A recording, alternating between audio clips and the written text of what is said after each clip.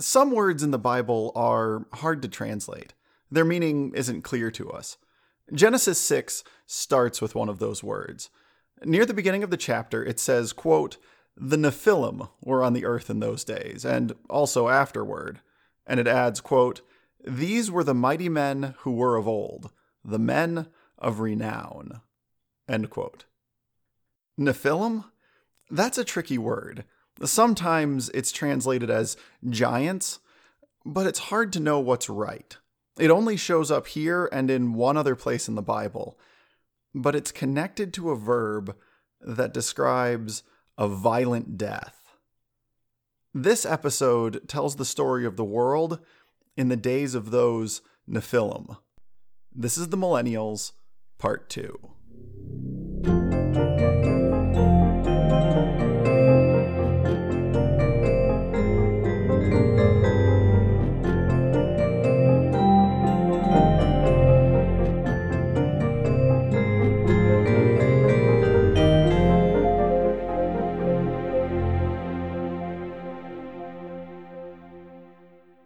The first few chapters of Genesis don't give us a lot of description.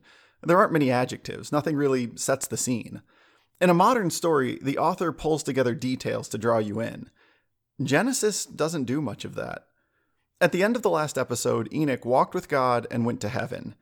We don't know what Methuselah did. I imagine him going home, back to a little farm near the gate to the Garden of Eden. But those are just my guesses. The Bible, it doesn't say. Instead, Methuselah fades into the background. And this episode isn't really about him. The spotlight instead shifts to his cousins. Now, I should be clear here and say that this episode has some speculation in it. All these episodes do. Sometimes it's my ideas, sometimes it's theories from authors of commentaries who are maybe more qualified to make guesses than I am. But either way, there's always some figuring going on because this story has a lot of gaps. The Bible only tells us a few things about Methuselah's cousins. Specifically, it tells us they were children of Lamech, Methuselah's distant uncle, and it gives us the names of 4 of them, 3 sons and a daughter. And around that same time, when Methuselah might have been headed back to his little farm, these cousins might have been reaching their prime. The first of the sons that Genesis gives us the name of is Jabal. It means wanderer.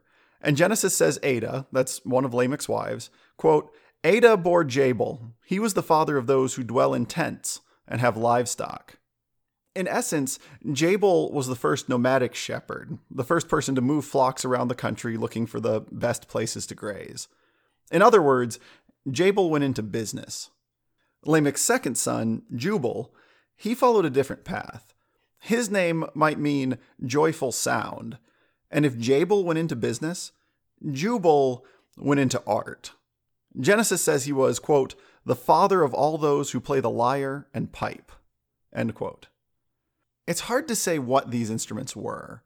The scholars think it was a panpipe or a flute and maybe some sort of stringed instrument. That agrees with what we find in archaeology. In Ur in Mesopotamia, they've found harps and lyres around 4,000 years old. In ancient Egypt, they've unearthed all kinds of instruments, including drums and flutes and things with strings on them. Genesis says Jubal started that. That's 2 brothers. Jabal was business, Jubal was art, and then there was their half-brother, Tubal-Cain, and he did science and technology. Tubal-Cain was Lamech's son from his second wife. Genesis describes him as, quote, "the forger of all instruments of bronze and iron." In other words, Tubal-Cain was the first blacksmith, the first person to figure out how to work with metals.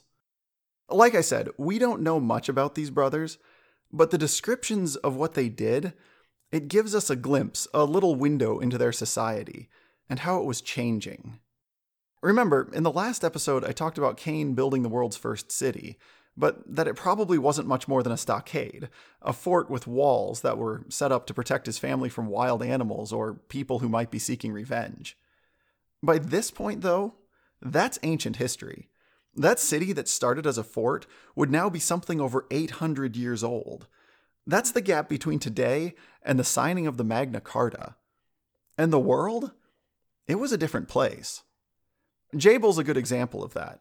He's not hiding in a fort. He's a nomad.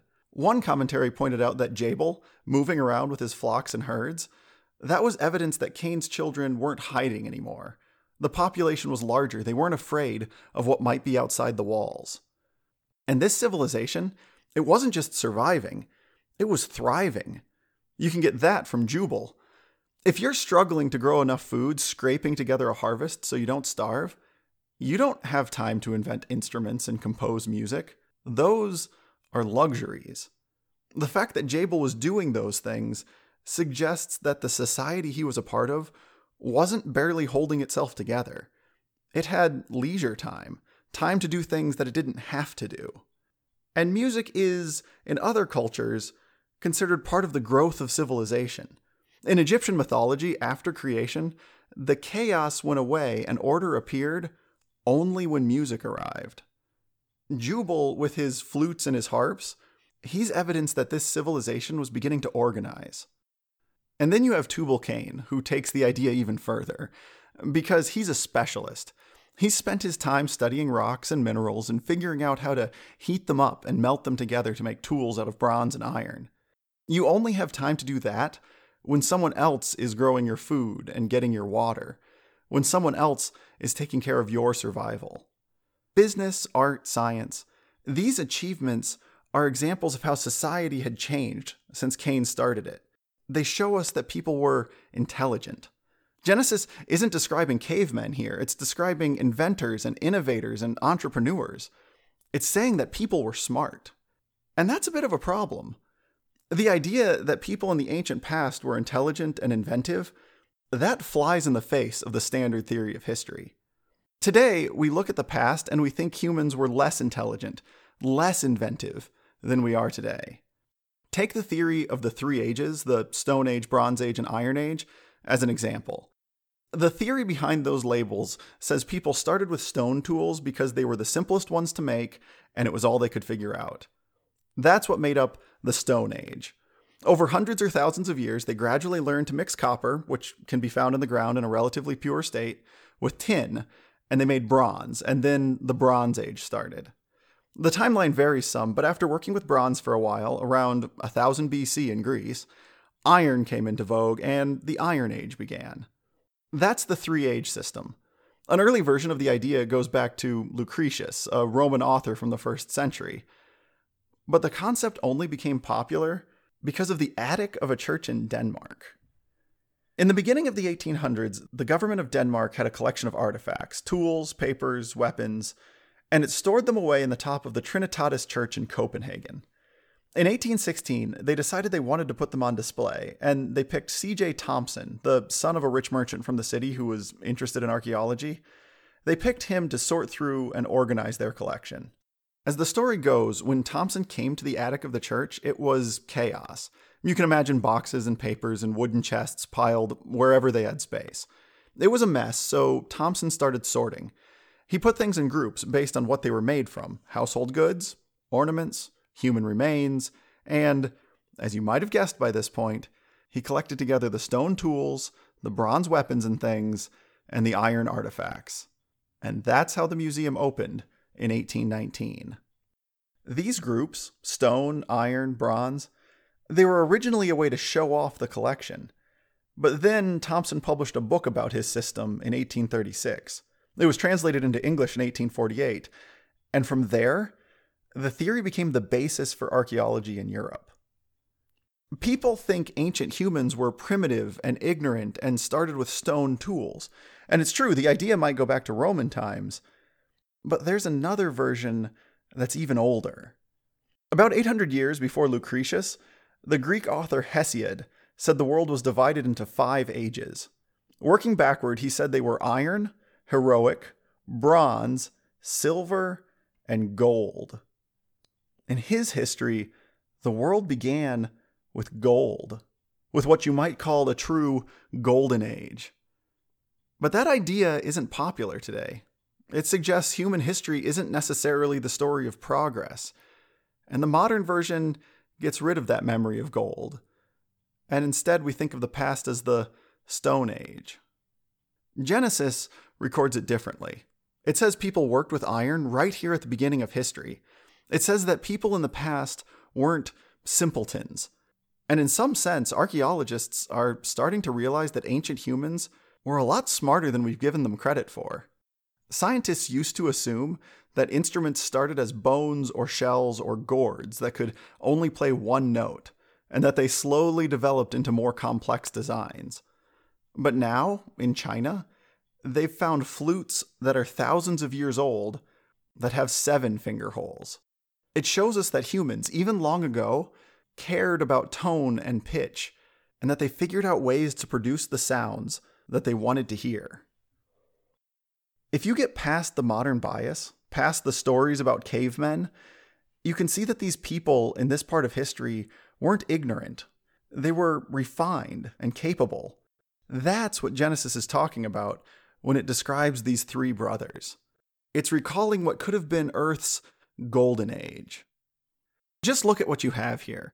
Jabal comes across as this regular shepherd, but his operation may have been a lot more than that. In this verse, the word used for cattle literally means possession. It's a reference to wealth, because in this part of history, that's what livestock was. In Egypt, just owning cattle was a sign that you were very rich. In other places in the Bible, people measured their wealth by counting how many donkeys or sheep or camels they had.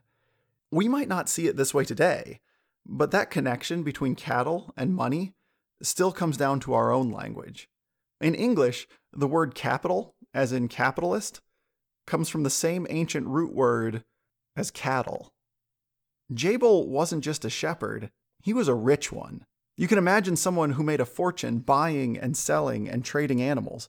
Someone famous, someone who was a household name. And if you extend this idea to the other brothers, you start to see Jubal as a bit of a Da Vinci or a Michelangelo. And Tubal Cain, who comes across as the scientist and engineer, he's part Thomas Edison, part Henry Ford. And these brothers, this trio of titans, they were all living and working at the same time. They were all there together as the heart of this dynamic period in history when new ideas and inventions might have been everywhere. When I think about that world, I think back to the time when the Industrial Revolution really got going, when all these ideas came together and technology and society started shifting fast. For most of human history, the quickest way to travel was probably by horse on land or by sailing in a ship on the ocean.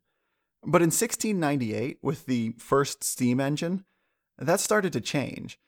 And within 150 years, steam engines were everywhere. You had railroad lines, you had paddle wheels, you had steam-powered ocean liners. For most of history, sending a long-distance message involved smoke signals or lights or flags or pigeons or the sound of drums. If the message was important enough, maybe you had a dedicated messenger you could send.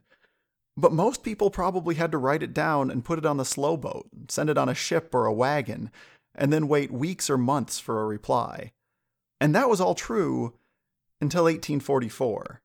In 1844, people figured out enough about electricity and batteries and magnetism for the first telegraph wire to go live. Suddenly, news from hundreds of miles away could be there in an instant. Just 22 years later, in 1866, they laid 2 working telegraph lines all the way across the floor of the Atlantic Ocean. Overnight, messages that used to take days or weeks could cross the ocean at the rate of 8 words a minute. 10 years later, there's a patent for sending voices over the wire rather than just on-off signals. And by 1906, you didn't even need the wire, since, for the first time, people had figured out how to send their voice or music through the air using just radio waves. Can you imagine waking up and seeing those inventions come out for the first time? It'd be like living in a world of science fiction. In 1862, you read this story about a Belgian inventor who's built the world's first motorized wagon, the first car. And less than 40 years later, people aren't only driving, but they've figured out how to fly. Think about living in that sort of world, in this age of discovery. And then, instead of Edison or Einstein, imagine the headlines have the names Jubal or Tubal Cain. Because that might have been the sort of world these people were living in. The sort of world that these people or leading. But that's only one part of the story. The Victorian era, with all these inventions, has a darker side. The same part of history known for the first titans of industry is also remembered for the robber barons. Start with John Jacob Astor. If you were his press agent, you would tell people he made his fortune trading animal furs and investing in New York City real estate. You'd say he became the richest man in America and left behind the Astoria Public Library and the Waldorf Astoria Hotel. You wouldn't say his business thrived by violently attacking other fur traders, selling opium in China, and bribing politicians. Go forward a few years, and there's Leland Stanford. As his press agent, you'd say he helped the Central Pacific Railroad complete the Transcontinental Railway. You'd say he founded Stanford University, the second highest rated engineering school in the United States. But you'd skip the part about how the funding for that railroad came from government grants Leland Stanford gave himself, while he was both governor of California and the president of the railroad at the same time. And you wouldn't mention the subsidies the company got from threatening not to connect towns to the new rail line. There are others. James Fisk and Jay Gould cornered the gold market and caused the Black Friday stock market panic in 1869. Charles M. Schwab bribed the mistress of the Russian Grand Duke with a $200,000 necklace so he could get the contract to make steel for the Trans-Siberian Railroad.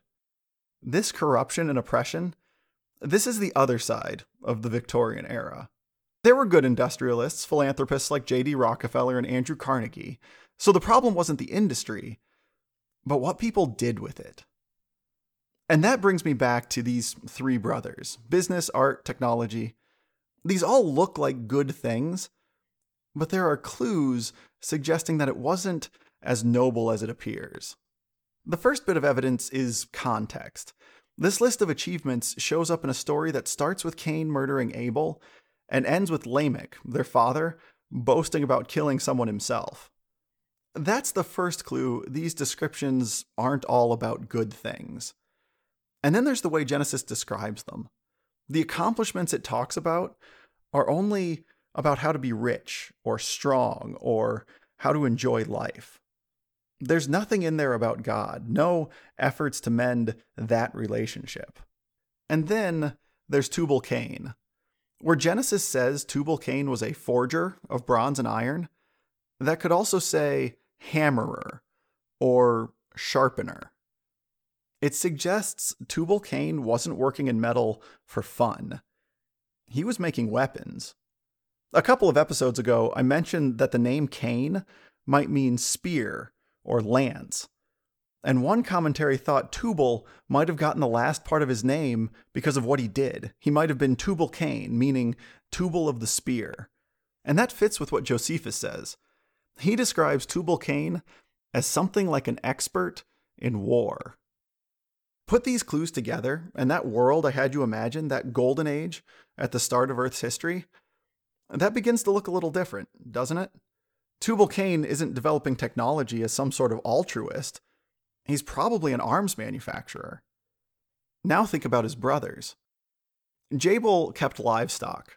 That's a good thing. The Bible compares God to a good shepherd. We talk about church pastors, which is a reference to someone who takes care of a flock of sheep. But there are good shepherds, and there are bad ones. One commentary suggested Jabal was the first person to breed livestock specifically to get rich. He wasn't trying to bring wool clothes and cow's milk to people for their benefit. He's only looking for what's in it for himself. You can imagine him doing all those things John Jacob Astor did, threatening competitors, bribing governments. You can imagine him driving his servants like slaves. And then there's Jubal. He's making musical instruments. That's not bad. The Bible mentions people praising God with tambourines and trumpets and harps. But music also has another side. In the ancient world, instruments were used for entertainment, for rituals, for work. They were used in medicine. Ancient Egypt, they had music in parades, banquets, when people worked in the fields. And they used it for religious processions. Maybe Jubal's music wasn't just a nice soundtrack. Maybe it was there to draw people in. Most religions do this today. They use music as a part of their ceremonies. It can have an uncanny effect. Researchers from McGill University in Montreal, studying how the brain reacts to music, found that it responds with the same chemical it releases for love or sugar or drugs. And that's interesting because we don't need music. It doesn't serve a biological function. It doesn't supply us with anything. But our brains treat it the same way they treat the things we do need. And that gave Jubal a tool, because, as I imagine it, he had a problem. People could always leave Cain's city. They could leave Cain's civilization and go back west to the gate to the Garden of Eden and join with those who still kept to the old religion and still worshiped God. So maybe Jubal used his music as an antidote, something to keep them distracted, to keep them focused on pleasure. You see it later in Egyptian history. In their religion, music and dancing and the celebration of earthly pleasure, all of them came together. And let's just say the parties weren't the most modest or restrained celebrations. As I picture it, that would have been the kind of thing Jubal started. Something to keep you from thinking about the God you'd left behind. Like I said, a lot of this is speculation. It's based on context and other clues, but it's still speculation. That said, the pieces fit, don't they? Tubal-Cain the violent, Jabal the oppressor, Jubal the manipulator. Those titles match up pretty well with Cain the murderer and Lamech the killer, right? And that brings me back to the word I mentioned at the start of the episode. Those Nephilim. The people Genesis says were the mighty men of old, men of renown. It sounds like a good label. It makes you think of men who were brave, the risk takers. But there's another angle. Scholars think it refers to something like dictators. The reference is less hero and more gangster, not King Arthur, but Al Capone. One commentary gives a bit of the picture when it says the word should be translated violent ones. Genesis is telling us when the violent ones used to live on the earth. And remember, these weren't people here today and gone tomorrow. This wasn't a flash in the pan. In the Middle Ages, you could have a bad king, but he'd only be around for a few years, maybe 30 or 40 if he reigned a long time. Not in this part of history. Here, these dictators could live for centuries. A lot of this is best guessing. Genesis doesn't say much, but I wonder if the reason it says so little is because when the story was first written, it didn't need to explain who these people were. Everyone remembered them. You know why Michelangelo and Thomas Edison are famous. I don't need to explain it. It could have been the same way with these brothers. When Genesis was written, people probably knew their names. They probably knew the stories about them. And that makes you wonder if they show up in any stories from outside the Bible. In an earlier episode, I talked about the origins of mythology, the idea that they might have some grain of truth buried inside them. If that's true, and if Genesis is giving us the history of the world here, Jabal, Jubal, and Tubal-Cain could show up in other cultures. The stories might be twisted and confused, but with the same core elements. Genesis says men lived hundreds of years, invented musical instruments, and discovered how to work with metals. Take those ideas into another culture, and you can see how they would remember these people as legends, and over time how those legends could become gods. When you look at the stories of some of these gods, the parallels pop out at you. For instance, when you look for shepherds like Jabal, the Mesopotamians remember and worshipped a god named Tammuz, a shepherd god known as the, quote, multiplier of pasture. And the Romans worshipped Polis, a god who protected flocks and herds. In the Bible, Jubal invented the flute and harp. In Greece, Apollo invented the harp and gave a lyre to Orpheus, who had such magical ability that even the animals, the trees, and the rocks would get up to dance. And then there's Tubal-Cain. Lots of cultures have this god who was a metalsmith, who made the armor and weapons of the gods. In Greece, it was Hephaestus. It might be the same as Ptah in Egypt. But in Rome, it was Vulcan. And there's an interesting thing about that one.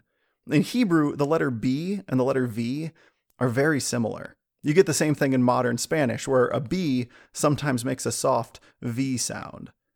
And if you do that and drop the first two letters of Tubal-Cain, it becomes Vulcane, or Vulcan, the Roman god of those who work in metals. These connections might be a coincidence, it might be chance, but the parallels are interesting, right? Tubal-Cain sharpening weapons, maybe for his father Lamech the killer, compared to Roman myths about Vulcan making thunderbolts for his father Jupiter. And then there's the gods themselves. These gods aren't noble. They behave like humans, and not even nice humans. They're cruel and jealous. They're tyrants. In the Epic of Gilgamesh, the main character is 2/3 god and 1/3 man. He's a hero who's tall and majestic, but he abuses the people he rules. If these myths from other cultures are remembering the same time period Genesis is talking about, they recall rulers who were powerful and intelligent, but also selfish and vengeful and violent. And you'd think these dictators would drive people away from Cain's society, wouldn't you? But there's one piece I haven't talked about. There was something drawing people in, and it has to do with the last of Lamech's children that Genesis mentions by name. I told you about the 3 sons. This one is the daughter. And if the brothers show up in mythology, the sister probably does too. And she may be the most famous of them all. In Babylon, she could be remembered as Ishtar. In ancient Sumer, she'd have been the goddess Inanna. The Greeks talked about Aphrodite. The Romans worshipped Venus, the wife of Vulcan. But in all these stories, the closest connection might be the Phoenicians. They worshipped a goddess named Nama. In the Bible, Lamech's daughter has the same name. It means beauty. And if the myths from Greece and Rome and Babylon are remembering this same person, they think of her as the goddess of love, the goddess of pleasure. The Bible doesn't say much about Nama. It only gives us her name. But one commentary pointed out how things had changed since the days of Eve. Eve was named the mother of all living, the mother of those who trusted in God. Nama was named for how she looked. By this point in history, character didn't matter. Appearance did. And that focus on physical attraction is what makes society start to shift. Cain's descendants might be tyrants, but they have beautiful daughters. And Genesis says, quote, "The sons of God saw that the daughters of man were attractive, and they took as their wives any they chose." There are a bunch of theories going back at least a couple thousand years about what Genesis means here, where it talks about the sons of God. Some say it refers to angels, some say it means nobles or the descendants of nobles. The best conclusion, and the one that a lot of commentators support, is that these sons of God were the people who claimed to follow God, generally the people descended from Seth, while the daughters of Cain were those who rebelled against God, the descendants of Cain. If you take it that way, you see that up until this point in history, there were 2 societies, the followers of God and the rebels. But then Genesis says these daughters of Cain tipped the balance in favor of the rebels. Seth's descendants stopped caring about whether the women obeyed God or not. They stopped looking for that. It was irrelevant. The only thing that mattered was whether the women were attractive. And the way it's written, marrying any they chose, it makes one commentary say that they didn't stop with one wife. They did like Lamech and married multiple women, ignoring the system God set up in Eden. Genesis focuses on these intermarriages with Cain's children as the tipping point, the moment when abandoning God became normal. But think about the process you have to go through to get to that point. Think about where things had to start. Ever since Cain left God, there'd probably been a few people every generation who joined him, but it would have been a slow trickle. Most people didn't leave their family, their religion, their traditions, or their homes very easily. They have to be convinced. And kind of like with Eve at the tree in the garden, I wonder if it started with curiosity. Let's say you're living near Eden, Methuselah's house is down the road, the gate to the garden isn't far away, life is normal, it's routine, but then someone comes back from a trip out east, from a visit to Cain's city, his civilization. You can imagine being curious about the stories. You might not admit it, but you like the gossip, and you want to hear about the things that are going on out there in the world. At this point, you aren't thinking about leaving home and visiting for yourself. The cities are dangerous, they're known for being dirty and corrupt. You're curious, but you're not going to move. Then the persuaders arrive. Imagine one of these people, these visitors from out east, comes and does a little marketing. They try to fix the public relations problem the cities have. Sure, they say, the cities have bad parts. Sure, some people don't follow God, but things aren't all bad. And then they start talking about the good parts, the things you could get in a city that you didn't have out here in the wild. And you start to think, cities offer jobs that pay more, jobs that have fewer hours, where you don't have to work as hard as you work on a farm. You start to think about how your kids could go to a better school, how they could learn art at Jubal's School of Music or science from Tubal-Cain's Institute of Technology. Maybe you think about how the healthcare in the cities is lots better than out here among the farms. And sure, the cities were dangerous, there was crime. But if you're living in the country, the wildlife is dinosaurs and pterodactyls. If that's what's outside your house at night, if those are the animals making noises in the forest when you go for a walk, maybe it's not so hard to prefer a little more crime in the safety of a city to being by yourself in the jungle. Think how things are starting to teeter. Now you're wondering if the country is the risky choice. Maybe the city is the safe bet. As I imagine it, that's where the slide begins. And after the slide comes the peer pressure, because some people start to move. And now you have to explain why you're not moving. And when you think about it, you realize that if everyone else is going, you're not abandoning family and friends. You can all go together. And that's got to make things even easier. For a while, maybe people like Enoch stemmed the tide. A couple of commentaries thought the shift in society only became a general problem after Enoch went to heaven. But once he's gone, the gates are open. You stop thinking about Enoch's warnings. You stop thinking about the dangers, the risks of leaving, and you focus on the risks of staying. If you stay, you'll be mocked. You'll be thought of as a fanatic. You'll be isolated and ignored. If you go, there's the hope of an easier life. There's a peaceful retirement. There's safety from the wild animals. Now it's not curiosity. Now you want to go. If you wrote out all the pros and cons, staying would have all the cons. Going would have only pros.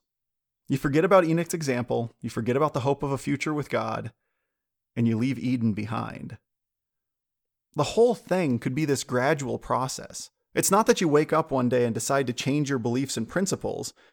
It's a little at a time, until one day you realize those beliefs have already changed, and you join up with the people who used to be your enemies.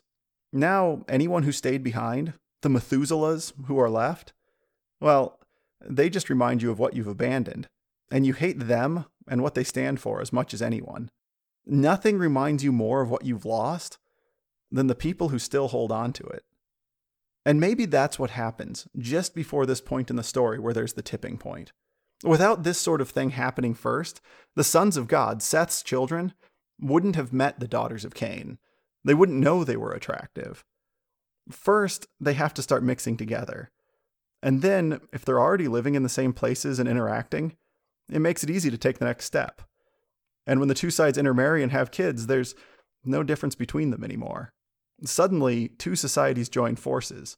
And for anyone who didn't go along because of the carrot, who tried to stay true to God, even though it meant hard work, wild animals, and being mocked for your religion, for anyone who didn't leave God because of the carrot, there was always the stick. I doubt that Jabal, Jubal, and Tubal-Cain were above coercion and violence. And don't think Naamah was the nice one. Those myths about Ishtar and Inanna suggest something else. Sure, they were goddesses of love, but they were also goddesses of war, known for being violent and ambitious, known for revenge and a lust for power, known for manipulating relationships to get whatever it was that they wanted. We don't know the process everything went through. This is all how I imagine it. But we know the result. By the time Methuselah was about 850, with millions of people living in the world, and remember, that's a low number, the population could have grown to billions by this point. By the time Methuselah is 850, Genesis says, quote, "And God saw that the wickedness of man was great in the earth, and that every imagination of the thoughts of his heart was only evil continually." By this point, when Methuselah is 850, almost everyone on the planet is against God. Almost everyone is selfish and cruel and violent and completely absorbed in themselves and their own desire for pleasure. And that brings up a question. If you were living during this time, if you watched Enoch go to heaven, and then, like seeing a dam burst, stood by while everyone, almost the whole world, abandoned God and allied themselves together against him, what keeps you and the last few other people faithful? How did those last few people not abandon God? I think about that, and I wonder if the answer to how Methuselah and anyone else stayed faithful was by doing the opposite of what the crowd did. If you abandoned God by focusing on pleasure or moving away from the gate and that flaming spirit of God that reminds you of him all the time, you keep the faith by holding on to those things. You stay near the gate. You focus on the evidence, on the stories from Adam, on the stories about Enoch. People could only ignore God by forgetting the evidence. And I think Methuselah and his little band stayed faithful by remembering it. That's my guess, but like I said at the start of this episode, this story wasn't really about Methuselah. It was about everything else that was going on in the world while he was alive. Methuselah probably lived on the fringes. He may have visited the cities, he may have been a missionary, trying to convince people to come back to God, but always as an outsider. During this whole time period, Methuselah wasn't the main character. He was always there, just in the background. He makes me think of someone from a book I listened to a few months ago. I like audiobooks, as you might imagine, and this book was about Stephen Hopkins, a man in the late 16th, early 17th century, who somehow ended up as a supporting character in a bunch of famous places. He was in a shipwreck that might have inspired Shakespeare's play The Tempest. He was in Jamestown and may have taken the same boat back to England with Pocahontas and James Rolfe. He signed the Mayflower Compact and was one of the first settlers in the New Plymouth colony. And he probably hosted Squanto in his house and took part in the first Thanksgiving. Stephen Hopkins was in all these famous places, but not as the most important person in the room, as a supporting character. I think of Methuselah a little like that. He was always around, but in the background. Instead, the stories are about Adam or Enoch or Cain's descendants. And then, for the last 120 years of his life, when, as Genesis says, men's thoughts were only evil continually, the spotlight shifts one more time, not to Methuselah, but to his grandson Noah, a man who was about to build the most famous boat in world history.